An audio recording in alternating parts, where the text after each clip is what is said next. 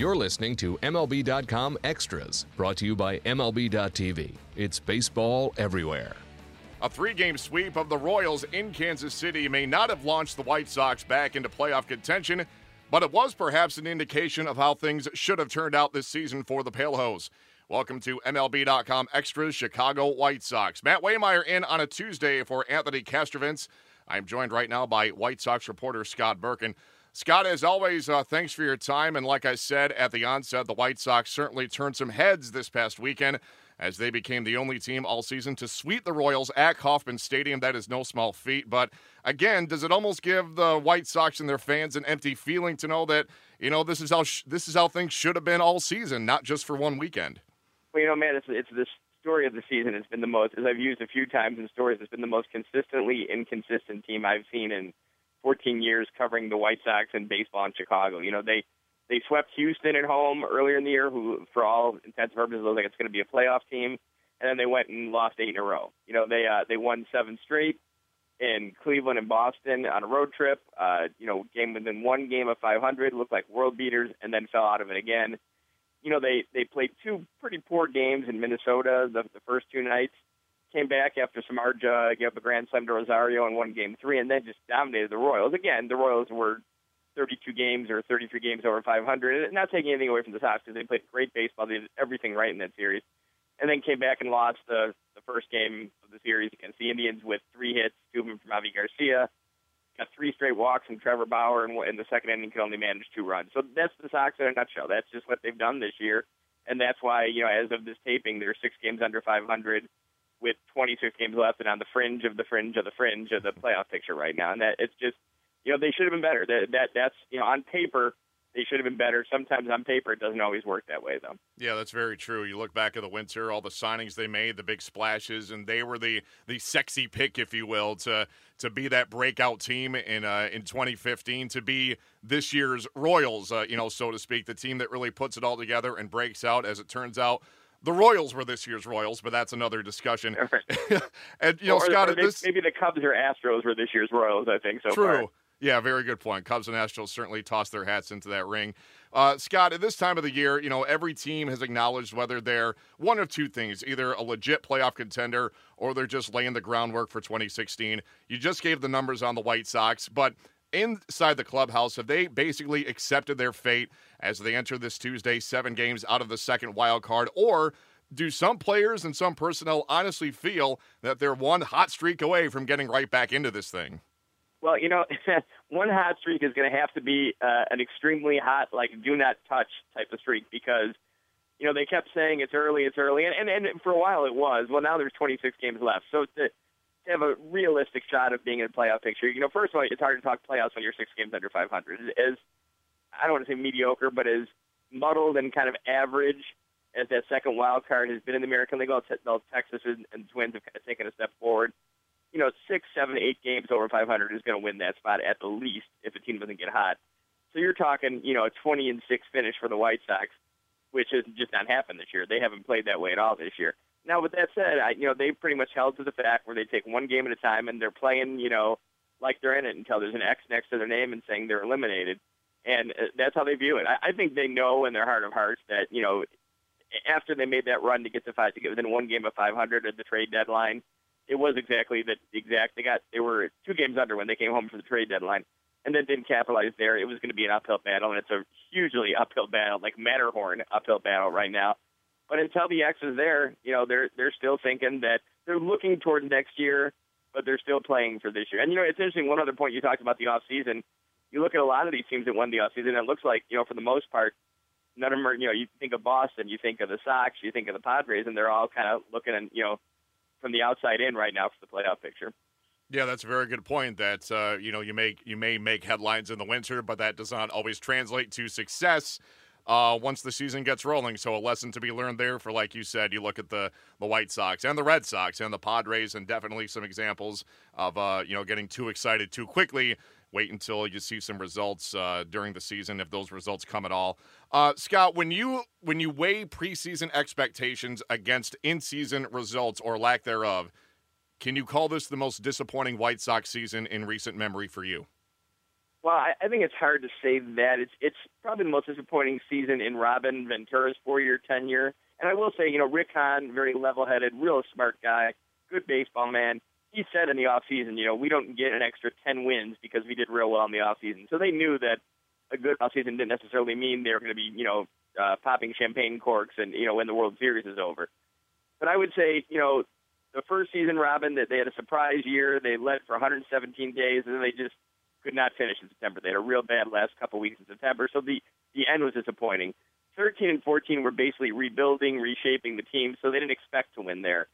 I think they expected to win, but, if they finish with 81, 82 wins this year, it's still a jump from the 73 wins they had last year. Now, with that said, huge disappointment because they should have contended. They know they should have. They had the offense. Actually, they had the pitching. They had the offense in place, and they just didn't hit. And early, they had another bad start to the season, which is something they need to try and figure out how to fix. And their defense was bad early on. So, I don't think it's the most disappointing season in recent memory, but it's up there. And especially with, like you said, the expectations of being a team that could be a legitimate playoff contender. White Sox reporter Scott Merkin joining us on MLB.com Extras on a Tuesday afternoon. And, Scott, want to break down some individual performances in recent days. We saw Eric Johnson make his 2015 debut and team debut over the weekend, pitched a solid ball game against the Royals in KC, part of that 3-game sweep.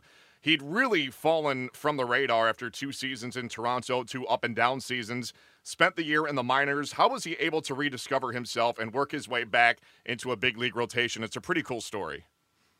Yeah, he had a real rough 2000. It's funny, in 2013 he came up, had a great September.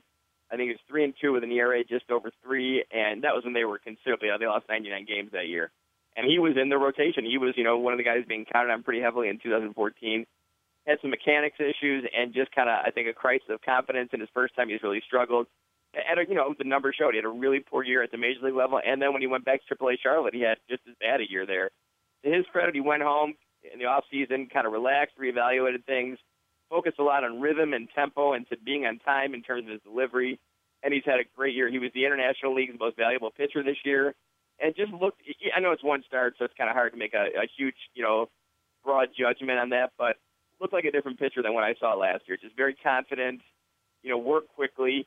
Yeah, he gave up 3 solo home runs, but without all the walks that he had last year, that's fine. They still won the game. In fact, the Sox had a streak with Sale and Johnson where they got 6 home runs and all 6 were solo. But I think you're going to see him the rest of the month. I think you're going to see him get in there on a semi-regular base over his last 26 games. He may spot a guy one day. They may extend the rotation out to 6 one time through to give guys an extra rest. One thing about this White Sox rotation, very reliable this year. I think they're second in baseball or tied for second in baseball, having only used 8 starters, the front 5, and then Johnson, Noesi, and Chris Beck made 1 start. I think Frankie Montes will get a start in the doubleheader in Detroit, so they have some options, but Johnson has definitely put himself from really out of the picture, I don't want to say completely, but really out of it, not much of a chance to break camp with the team, to now back in the picture for 2016 without a doubt. Yeah, no question. And that brings me right to my next point. You had a very interesting article on WhiteSox.com about how Johnson and others are going to be in the mix for what you called a semi-6-man rotation, which I loved. If you can kind of expand on that a little bit and just explain how the White Sox are going to configure this moving forward these next few weeks. Yeah, I'd like to take credit for that one, but Robin Ventura gets the credit for that line. He was the one who dropped the semi-6-man. I think what he's basically saying is it's not officially a 6-man, but, they may look at matchups, and I think they're just going to kind of slot Eric Johnson in where he needs to be slotted. For instance, they haven't announced anyone past the Cleveland series in the starting rotation. They may pitch Eric Johnson against the Twins this weekend, or they may say, no, this weekend let's go through the rotation, normally with Sale, Dank, Samardzija, Rodon, and Quintana, and then maybe we'll put Johnson in next weekend against Oakland and then use him on that 11-game road trip again. Or they may say, no, let's put him in this weekend and let's give Sale and all those guys who are up near 200 innings and over 30 starts. Let's give them, or near 30 starts, let's give them an extra day right now. I think when he said semi-6-man, while they still have this idea that they're still on the border of contention, I don't think they're going to take the main guys, too far out of the regular rest. But I think if they start, slipping a little bit, then you would see them going straight 6-man, or you may see them shut down a guy like Rodon, who's going to surpass his single-season innings total with his next start, or maybe Sale, who's had a a full year and done a great job. And, if they don't think that 300 strikeouts is a possibility, or he doesn't care about that, because it's an individual statistic, they may give him a start or two off at the end of the year. So I think that's what they mean by semi-six-man. Not set six-man, but there's 6 guys for 5 spots. And hence the term semi-six-man rotation. I'm glad you explained that. Scott, No as we begin to wrap up here, any news to pass along about first-round pick Carson Fulmer? I know that he had some time in Arizona about a month or so ago, and I know Sox fans very excited to watch him develop. Yeah, he pitched in Winston-Salem. He's going to pitch the first game of the Carolina League playoffs for Winston-Salem. And, they didn't bring him up because he's on a pretty set innings limit. I don't think they, and again, it was the same thing with Carlos Rodon last year. They both could have helped the team right now or, immediately at the major league level because of the polish they had and the maturity and the stuff they had and their ability. But there's no need to rush them. And not even, starting service time clock, just more about letting these kids come as they're ready type of thing and not force the issue. With that said, I think you could see Carson Fulmer next year do what Carlos Rodon did this year. Compete for a spot at a camp, probably start in the minors, and then very quickly get up to the majors in a bullpen role before he goes into rotation. I mean, this kid I've heard great reports on him overall. He has an interesting connection through the Vanderbilt pipeline that he's friendly with David Price and picks his brain, and not many better pitchers you can get information from than David Price.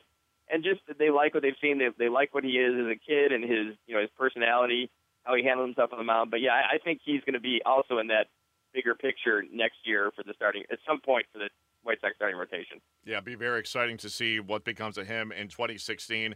And, Scott, to wrap up here, this might be the most important point we make. Last week, when you were talking to Anthony, your loyal listeners will recall, you were on pins and needles waiting for a call from your mechanic about a car repair. And you told Anthony, well, we're going to have to update the fans next week because I haven't gotten the call yet. So 7 days have passed. Get us off the fringe here. Tell us what happened with the car. Is it still in one piece? Or did they bleed your bank account dry? What happened here? Well, it's interesting you asked because literally 10 minutes before we taped this, I came back from picking up the car. And let me just say 3 words, and you can guess how much it costs. Fixing the transmission. Oh, boy. So as we all know, there is nothing cheap about actually replacing the transmission. I should change those words. So, any help anyone can give me out there would be greatly appreciated. I can work for stories or something like that. But in all honesty, it's fixed, and it was not cheap, but, it's part of life. It had to be done. Yes, part of life indeed. We'll pass around a hat here at MLB.com. Drum up some it. funds, send it to you in the mail. We will certainly do our part. Always a pleasure, White Sox reporter Scott Merkin. Thanks for your time. We'll talk to you again next week. Okay, thanks, Matt. Take it easy. All right, thanks a lot. Matt Waymire signing off for MLB.com Extras, Chicago White Sox. MLB.tv Premium, the #1 live streaming sports service, is celebrating 13 years. Watch every out-of-market regular season game live or on demand in true HD. Real-time highlights, live look-ins, pitch tracking widget, and more. MLB.tv Premium includes a free At-Bat 15 subscription. Watch live baseball on over 400 mobile and connected devices. Watch at home, in the office, or on the go every night on every device. Blackout and other restrictions apply. Visit MLB.tv for details.